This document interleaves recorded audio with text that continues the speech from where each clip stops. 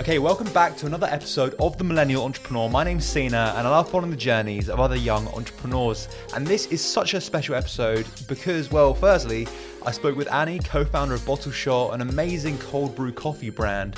But secondly, this is episode number 52. And, you know, you can do some calculations. I've been doing an episode every week. And so, yeah, 52, that is a year of The Millennial Entrepreneur, which is pretty mental. Like, I didn't think I'd be going this long since I started, but you guys love the episodes and the guests, and I'm loving doing it as well. So, yeah, we've carried on for a year and hopefully another year from here. So, yeah, really looking forward to it. So, in this episode, we covered some amazing topics with Annie from Bottle Shots, such as how Annie and her co-founders took a concept from the USA, and adapted it to the UK and European markets. So this isn't just cold brew coffee specific, but this is so specific to sort of any other business that you see in the US that you feel like, hang on, that could work in the UK, or indeed any other place. It doesn't have to be the US to the UK. It could be from like China to the UK. It could be anywhere. And how she kind of tested the market in that sense to kind of adapt it for the UK market. And also the strategy behind how they have undertaken so many brand partnerships and which have hugely escalated their growth, and how you can best undertake brand partnerships yourself to elevate your business. She outlines her tips and strategies that you can very much like take inspiration from. And also how they've recently been stocked in Ocado and WH Travel, so huge stockists, and I think they're stocking. I think by the time this goes out, they'll be there. I'm not quite sure, but you can check their website if they're there or not. But yeah, such a good episode. She outlines how that whole process came about, and yeah, where you can find them in the future. So such a great episode with Annie from Bottle Shot.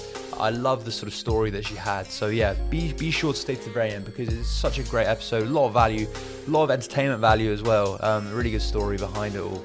So that takes me to this week's shout out. So in case you don't know, every week I'm giving a shout out to someone who's left a written review on Apple Podcasts as a way of saying thank you. And there's been a lot of them over the year that we've been doing this. So in this week, the shout out goes to HDW Graphics, who says inspirational and motivational, not to be missed. The team at HDW Graphics have all been listening in recently and highly recommend for motivation and key tips with some brilliant guests. Thank you so much for that comment. It's so nice to hear that you and your team are enjoying the episodes.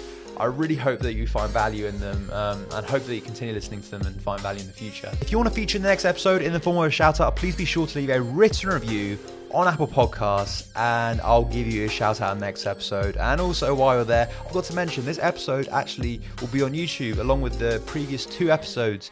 We're going to be putting all the YouTube like full episodes on. So in case you guys like to watch, videos of the guests and I, the full video interview is on YouTube. So that will be in the link below in the description. So if you like watching as well as listening, then that is the thing for you. So be sure to subscribe while you're there also. And also there's a few bonus things while you're on video as well. So there's a few things that you might not get here, but you'll get there. All right, I've been talking for a long time, so let's get on with the episode. Hey Annie, how you doing? Good. How are you doing? Yeah, really good. I was saying to you before we hit record, we've had a lot of food entrepreneurs like in like the last sort of 10 episodes or so. So we took a little bit of a break, but we're back with you, and I'm really excited because we've had a few like coffee brands before, but I don't think to the scale of you guys. So I'm like genuinely really excited to have you guys on. Yeah, just really excited basically. Yeah, we're thrilled. We're excited. Or I guess I'm excited since it's just one of me here, but thrilled to be here. Yeah, because you're a team of 3, right? Like as the founders. We are, and we have our 4th person joining us now, but 2 founders, Charlotte and I, and then Emily is our head of business development, does everything, jack of all trades. Yeah, I mean, I've had 2 people on the podcast before in one go, as in like me and 2 other people, and like that's okay, that's fine to record. But then 3 people, it would get really like just hectic, loads of people talking over each other. Yeah. In person, it would work fine, but it's just over like this. I feel like people would listen and be like, "What's going on?" There's too many people talking. No, I agree. I've tried to limit any Zoom meetings to one principal person being there because anytime both sides, the second you get to 4 people, it just no one's paying attention, or all Yeah, it's fast. when you get like people, especially the founders, when they're so excited about the idea or their product, and they're all kind of obviously, if you start talking about your vision and stuff, like I know your co-founder will probably chip in and be like really excited as well, Yeah. and then I'll chip in as well because I like it when I feed off the passions of founders. That's something I really love. So it's like, yeah, I think it would just be like way too hectic. I was just saying we're also like best friends, so we would probably keep like then start chatting to each other on the side and forget where exactly we were supposed to be going with it. Yeah, and I'll just leave. I'll be like, yeah, we don't you don't really need me anymore. So it would be good, like, for people to find out a bit, like, I guess a short introduction about what is Bottle Shot before we jump into kind of like how you started and all of that stuff. Bottle Shot is cold brew coffee. We have our Oh, you got current. the product right there. I do. Audio listeners, you are missing out right now. She's holding two lovely bottles, cans. Yes, we have one that is our black coffee and one is with oat milk. And so this is a cold brew coffee, but really it's a ready to drink coffee. If you like iced coffee, getting introduced to cold brew, you will like it even more. So we are coffee. It's just iced coffee. Yeah, simple. Yeah, we are these two flavors. You can buy them in store or on our website, but essentially we just felt like the ready to drink coffee, which is our category, which is really just the any sort of energy drink on shelf where you grab it to go or you don't have time to make it or pop in a shop and you just sort of want a great energy boost right then. That's sort of our role in what we play. And we felt like there was a gap where you couldn't really find a really just proper coffee, traditional coffee flavor, high quality, not full of ton of sugars or flavorings or chemicals. And so that is really what we've set out to do using cold brew coffee, which is just uh, a, a way of making it really high quality and without any of the junk involved. So that's what we do. Before we jump into the UK sort of market and like what you kind of observed before you started, I think it'd be really good to find out, I guess, the origin story of how you came up with the idea, because I know you're originally from the US. And I think like the journey starts there, right? From the US, and cold brew coffee has always been a thing in New Orleans, and that's just sort of what we associated it with. We thought about it as a very regional thing. You know, my mom makes cold brew every single night in her fridge. That's sort of just always been a local sort of nostalgic thing for us. But Charlotte and I have always loved the way that you feel on cold brew coffee. It's such a smooth energy, and it tastes so delicious. It's just a great way of making it. And so we had always known it, loved about it, would talk about it, and we realized that when you look at the U.S., a bunch of challenger coffee companies, from La Colombe to Blue Bottle to Wandering Bear, these are a lot of coffee brands who started popping up over the past 10 years, uh, from California to San Francisco. They had all discovered cold brew and they'd started using it as a way to make ready to drink coffees really high quality. And that was something that was just such uh, an easy aha to us of being able to take something that we always loved and be able to shake up a category. The US has, you know, you walk into a Whole Foods in the US now and it's an entire aisle of ready to drink coffee. It's not just a few brands. So it's absolutely taken over every convenience store. The coffee fridges are actually bigger than the Red Bulls or Monster Energies or Gatorades or waters. All it's just become its own. It's become the priority. And when we were here, you know, we would go around. You go to a coffee shop, but really in store, we couldn't find anything that did the same thing. We could find an option that would have a little bit of caffeine in it. You know, I'd take and maybe be okay for like a half hour, or you know, it tastes delicious, but oh wow, that was such a treat for myself. Like I shouldn't really be doing this every day. And so we just decided that we would do sort of that same shaking up of the category that they achieved over there. We just decided we would, you know, we're living here, staying here, and decided we wanted to have the same thing. I think that's really cool. It's a strategy that a lot of companies use actually, like not just in the food space, but in, you know, technology, in like consumer goods. It's in pretty much a lot of different things. Yeah. In between food and technology, Deliveroo I've Mm. heard this. I've never actually heard it from them themselves, but Seamless in the States, they took the concept, brought it here, did a better job, and have succeeded so well so far. People might see it as like copying or whatever, but it's like taking an idea, and it's all about execution, right? Like at the end of the day. So when you see some sort of ideas that you feel like could work in your actual in your own country, I'd really like hearing stories like that. Actually, I think they're really cool. Well, we actually, when we But started thinking about this, we know people who work at some of those coffee places, and we actually called them originally and said, "We're so excited! We've just realized that cold brew has taken off. When are you coming to Europe?" And we actually called 2 to 3 people and said, "When are your companies coming?" And they said, "It's going to be the next rise. Everyone thinks it's going to go there next, but we're all focused on growing here. We can't split focus. We can't split resources. So sit tight." And it was almost when they told us to sit tight that Charlotte and I decided, no, we can do this. That's really cool. I think a lot of people see, I guess, the ideas in the US, and a lot of companies do start like the ideas do start in the US and they transition to like Europe or the rest of the world. It can work the flip side also, but I think a lot of people see that as a deterrent. So they're like, oh, it like they're doing it in the US, so it's like, why should I do it here in Europe or like wherever you are? And it's like people don't realize how massive the North American markets are. Like they're gonna be like working through them for the foreseeable future, especially if they're a startup and a few people. It's like by far bigger than European markets. Like people don't realize that. So I don't see it as a deterrent. I see it as like concrete validation that it works somewhere.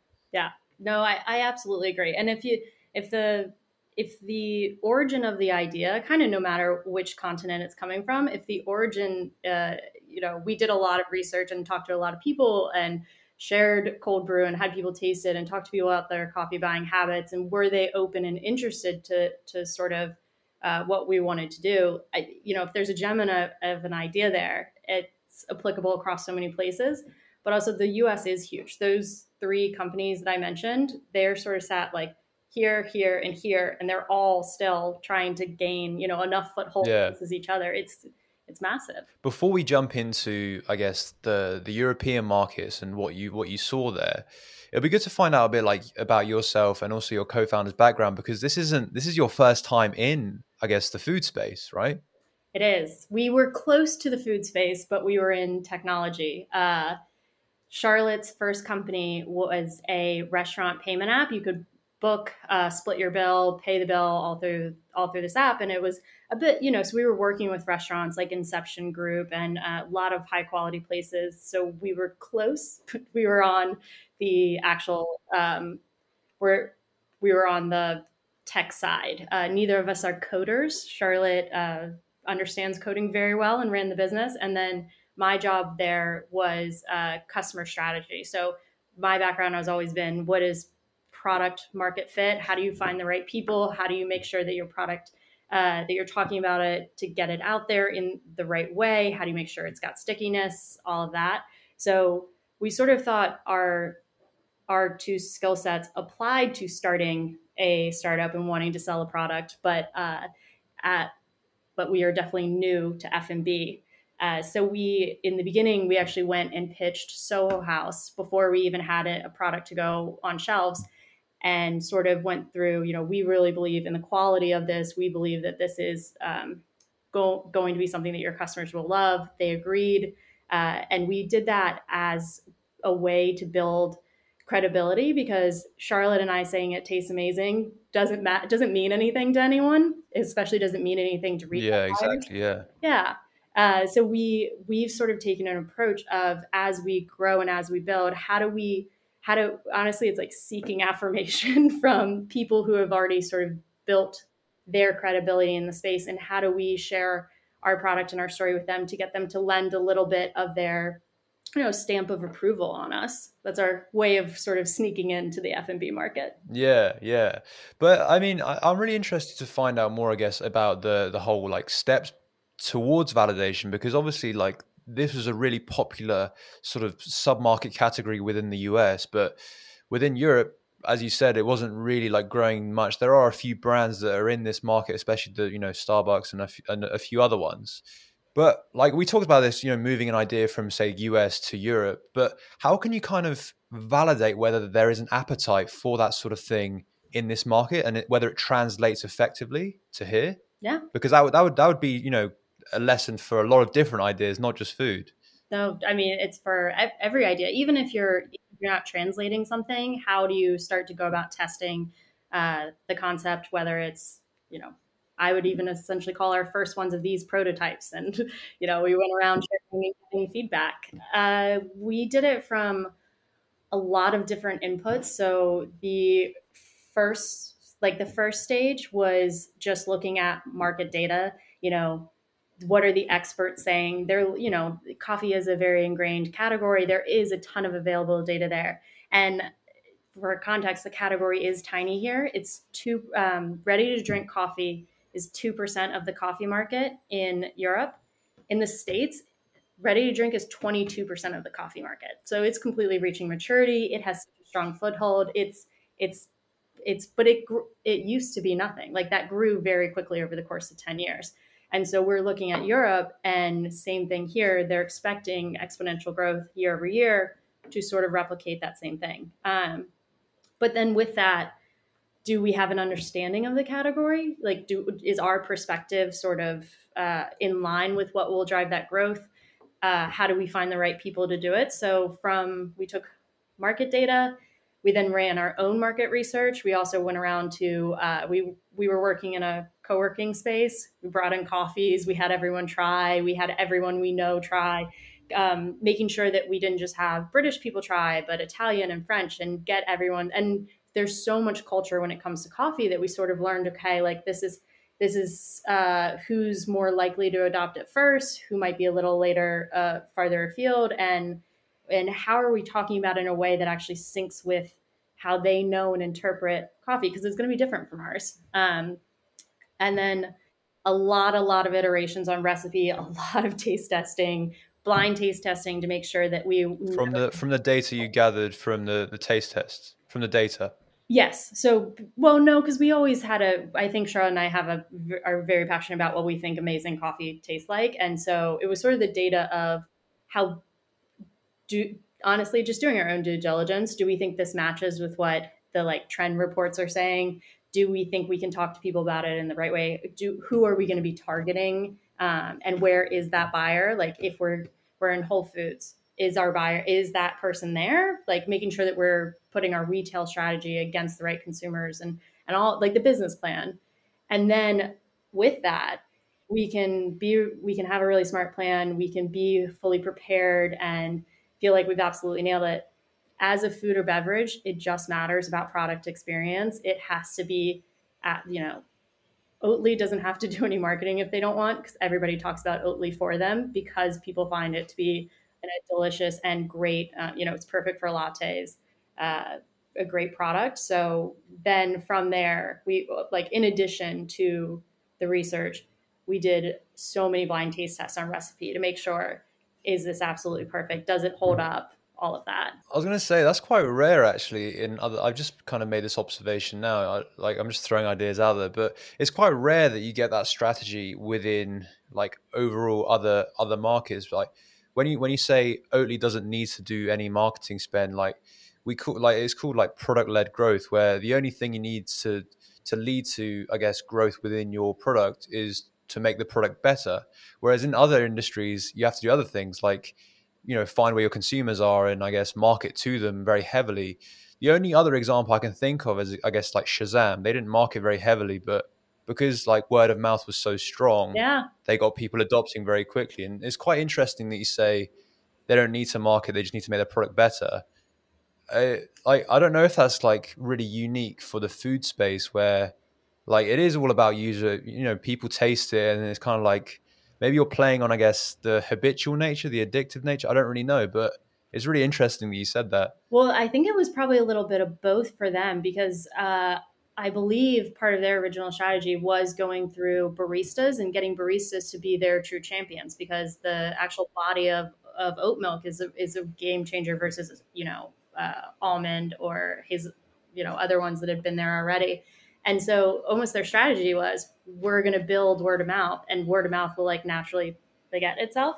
But yeah, and I would say the same about Shazam. I definitely have never seen, and I've seen Oatly's ads. I don't mean that they don't market. I just mean that I think their strongest tool is word of mouth. And Shazam, I definitely found from a friend and have no idea Yeah, which friend yeah. we found it from. And that's like the holy grail for a lot of brands. Like they don't, because obviously every brand out there has to focus quite heavily on the quality of their product, like whatever it is. But it's when the only thing you need to do is focus on your product and it will grow. That's like, you don't really get that. That's really rare. That's like an amazing thing. Yeah, and we are not Oatly, but we are hyper obsessed with customer feedback. Before we even jumped on, I love to send our coffees and get people to feedback to me. Yeah. We save every single comment, even if someone says it verbally, writes it in, posts it on a story. We have a channel that we save all feedback in, and like we analyze that from every perspective, because also it helps with new product development.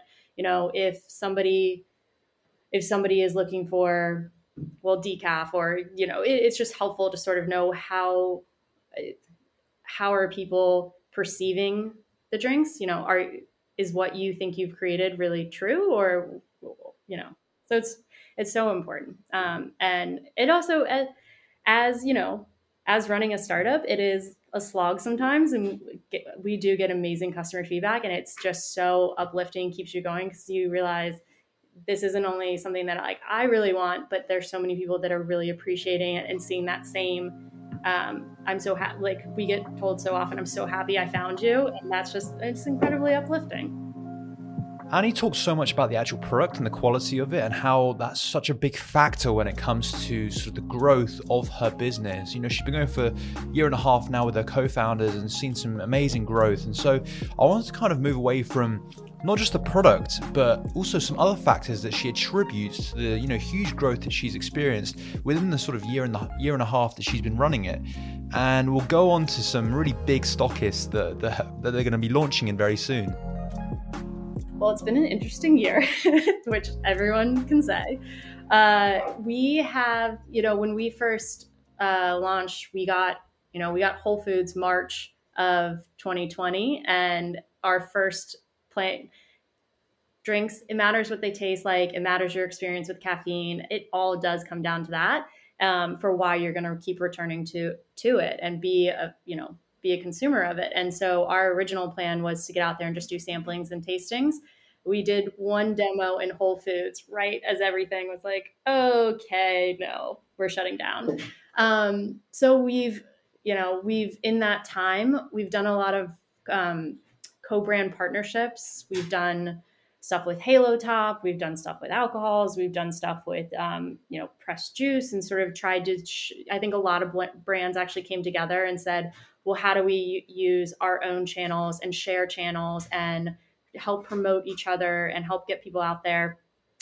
Pressed Juice was amazing. They actually, they have their juices, soups, meals kits. And they, at the beginning of lockdown, said, we're going to start offering a grocery. And they started loading a ton of other brands there that were synonymous with breakfast and sort of those similar types of eating. And like people got inventive, and people got, had a great fulfillment set up, and they're like, let us help you sell. So a lot of co-brand stuff, a lot of online. We also, because we couldn't get out there and couldn't do sampling, we launched a taster pack on our website. So you can order a box that's just one of each can. And we also did, certain things where we're all, for months and months, the Zoom fatigue, send a set to a friend or a coworker, and we'll send you a set back for you. Just trying to get people who hadn't experienced coffee yet. Of course, you're not going to buy a 6 or 12 pack of a drink you've never had. Here's an easy way to experience our brand. So a lot of it has been that recently. And then working on securing additional placements. We've never taken our eye off of sort of retail and physical footprint, because that is what will ultimately be. Ease of buy, our category is ready to drink. Ease of purchase is so important to us. So continuing to grow our footprint around England, absolutely critical for us. And we're doing our first national launches coming up next month. So we're really excited for lockdown ending, getting out there, even starting to talk about some safe outdoors events if Taste of London goes on. We have high hopes. Yeah, yeah, it sounds really cool. And I think I'd love to kind of talk a bit more about, I guess, the brand partnership stuff, because it sounds like that's something that you've pushed quite hard. And it's something that we actually haven't spoken about on the podcast before as a growth strategy, and it's obviously like a very big one. So how important was that for you, especially in the early stages, or even like now, right? And like how did you kind of go about doing them? So we didn't really do them in the early stages. The early stages, our strategy was actually, again, going back to the how do we build credibility, we sent out to editors and to influencers in the space and just sort of said, will you review our coffee? We got fantastic, Forbes, Vogue UK, Wired, Vanity Fair. That was sort of how we built. And when our strategy was, well, if we can show that, experts like this product, it's going to be easier to then sell in as a new brand to retailers who are taking a risk on us. So that was sort of our strategy for how do we make retailers want to take it is always a risk with a new brand. So how do we convince them that we're an appealing, low level risk or high opportunity? And then when we went into lockdown, that's sort of when actually all the brand partnerships started. And I think it happened a little naturally. It was a really confusing time. It was a very unsure time. All of our, traditional clients were, whether it was the grocery stores were flooded or the, restaurants not knowing what to do. It was a bit of a weird space where I think a lot of brands actually just started chatting and talking together. And, how are you helping support your clients over here? What are you doing up here? Are you, there's, are you shutting, not are you shutting down, but like, are you pausing all marketing? And I think a lot of that came from everyone that we talked to. It was like, we're just, using this as a testing ground and seeing what sticks. We're open to doing whatever. So we started doing, whether it was like recipe collaborations or giveaways, contests, or anything that was, we sold Rude health milks on our website for a while because we got a bunch of customers saying they wanted almond milk option, and we don't have that. So a lot of different things I think came out of just an unknown period and everyone saying, well, let's get creative and let's try stuff and let's help each other out. I will also say the food and drink industry has been incredibly, everyone is so kind. Everyone is willing to help share insight or, what has worked for them, what hasn't, to give advice. It's been really amazing about the industry. Yeah, that's really good. Do you think those sort of things will carry on, I guess, when things open up? Like you said, it was kind of big during, I guess, pandemic and lockdown and stuff. But do you think those sort of things, well, firstly, do you want them to carry on given what sort of growth you got from them? But also, do you think they will carry on, or do you think people kind of become more siloed again? I think they'll carry on, and I hope they do. I think there's some that are natural long-term partnerships, like an alcohol with a seltzer water, or we espresso martinis. So we do a lot in that space. We definitely now have partnerships for espresso martinis that are those are real partnerships. Those will last. I think people have also found that you can get more creative on social channels and provide more interesting content by, with Halo Top, we did an affogato, which is the ice cream and coffee as like a dessert that, it's a fun little recipe and it's something interesting for our consumer. There's there's more legs to sort of each brand by being able to see, well, how do these products work together? What can we create out of them, or how do they complement each other? A lot, one person goes into a grocery store and buys a ton of different products. There's a lot of synergies and overlap with having the same target audience, and it goes beyond F&B too. Like we've done a lot with fitness studios and gyms because we sort of have that health and also caffeine for like a great workout angle. It's outside of your space as well. I think it'll definitely stay. That's really cool. So, like, it's good that you're actively kind of pushing that. And I guess for people listening with a brand, or, they're thinking about starting something and they think, partnerships is like a really good growth strategy for them. What kind of tips would you give to them? Like, what sort of things have worked for you? or like what sort of stuff like do you feel like is really valuable for that? Well, one thing I would say in that is that I wish I had started that a year ago. And I also wish I had started just asking people who've done what I'm trying to do before. Hit them up, ask. Everyone is so kind. They might be willing to talk you through that. And I don't mean like, oh, I've done coffee before. I mean, we're trying to do better at web. Do you know whose website I love? They don't have to be in food and beverage, but how did they get to that place? And what are they willing to share? Sort of what didn't work. And I think so many more people are willing to talk than I ever realized. I think I took way too long to start just asking those questions, and I think that's also where brand partnerships come from. You find synergies that way. So I would say if I was going to go back and start again, I would look at not only from like the product and the target customers, but what all around my brand am I trying to do, and regardless of category, who do you think is absolutely killing it in that space, and are they willing to talk to you and sort of share how you might want to think about your strategy or evolve theirs? Or I think that's a really good note to actually like wrap up on, like the note of like collaboration, the note of, I guess, everyone working together to produce something a lot better for everyone, really. It's something that's forgotten about massively. Like people do like to work quite hard on their own, but yeah, if there's people out there doing something that you love, why not hit them up and ask like how do they do those certain things? People are more friendly than you might think. Like, in my journey, people have helped me massively. Whenever someone asks me about podcasting, I'm always willing to help them. And I know a lot of my friends who are in podcasting as well are the same. So yeah, I love that message to end on. Yeah, no. And as long as as long as you're not trying to rip it off, like take it from them, as long as them. I find when people ask for advice from us, I love that something we spent so much time on and blood, sweat, and tears is actually going to go somewhere else too. I'm like, oh, great. This has even a higher value. It makes it feel, every success has some sort of like you trudged through to get there, or you worked so incredibly hard on it. It's nice to see it go somewhere. Yeah, that's so true. Annie, I can't wait to actually taste some bottle shot coffees. Yes. And actually, we forgot to mention, because like the podcast episodes are so short, but you're actually launching in some big retailers that you like. I'd love to find out about. And I think, what are those retailers? Yeah, so we are launching on Ocado pretty much any day now.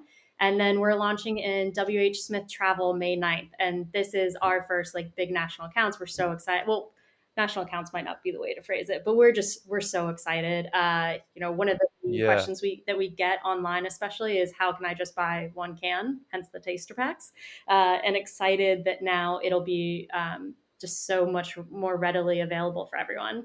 And I will be sending you yours tomorrow. Yeah, thank you so much. Very quickly, obviously, how did those conversations happen? Like, how did the whole process happen? For Ocado, we were part of a taste test, and the head buyer loved us. He had first had cold brew in Greece and said, "This is absolutely what I miss. This is what I am looking for." Yes. So that was part of a taste test, and then WH Smith Travel, actually during that demo at Whole Foods, the buyer was there. And so actually that was another way of sort of, one stepping stone to another. Opportunity leads to more, even if the opportunity, like even if you didn't, like the Whole Foods one you said didn't go as well as you thought, well, no, or something along those lines, right? The only one that we were able to do before the first. Oh, okay. So we had a plan of all these different events and tastings and getting out there, and then we had one, and then they all went away. But actually, buyers are shoppers themselves wherever they live and are doing stuff. And so I didn't know it at the time, but they reached out after the demo and said, "Love your product. Want to talk to you about our stores." Amazing. Well, yeah, if hopefully by the time this podcast comes out, your product will be on Ocado. WH Travel will take a bit more time, maybe like a couple weeks from when this podcast is going to release. But yeah, either way, you can find it on Ocado, hopefully by the time that this is live. So yeah, thank you so much, Annie, for joining me. Is there anything, how else can people stay in touch with you and stay in touch with Bottle Shot in the meantime? Our website, our Instagram, honestly, if anybody does want any advice or anything, my email is on our website. We are we're 3.5 people. We're always around and available to chat. Annie, thank you so much for joining me on the podcast. It's been an absolute pleasure. I hope that you had a good experience also. And I'll see you soon. Thank you so much for listening to this episode of The Millennial Entrepreneur. It's such a pleasure talking with Annie. And yeah, given that you stayed to the very end, you definitely enjoyed it as well. So thank you so much for staying to the very end. I know many of you guys do, so I really do appreciate it. If you did enjoy this episode, please be sure to leave a 5-star written review on Apple Podcasts. And as a thank you, I'll give you a shout out in the next episode if you didn't know that by now. Also, if you recently we've launched on YouTube, so if you want to watch full, interview episodes from our, we started from episode 50, so this is episode 52 now. So the last 2 episodes are on YouTube now, so this one will also be on YouTube. So there's 3 of them now. So that link will be in the description below. Be sure to subscribe while you're there, and yeah, that's just another way that people can watch or listen to the podcast. So available at Apple Podcasts, Spotify, all that stuff, and also on YouTube, which is good. I know a lot of you like watching videos at the same time, so it's all there. So subscribe while you're there, and yeah, let me know if you like the format. But yeah, thank you so much for listening again, and I'll catch you in the next episode.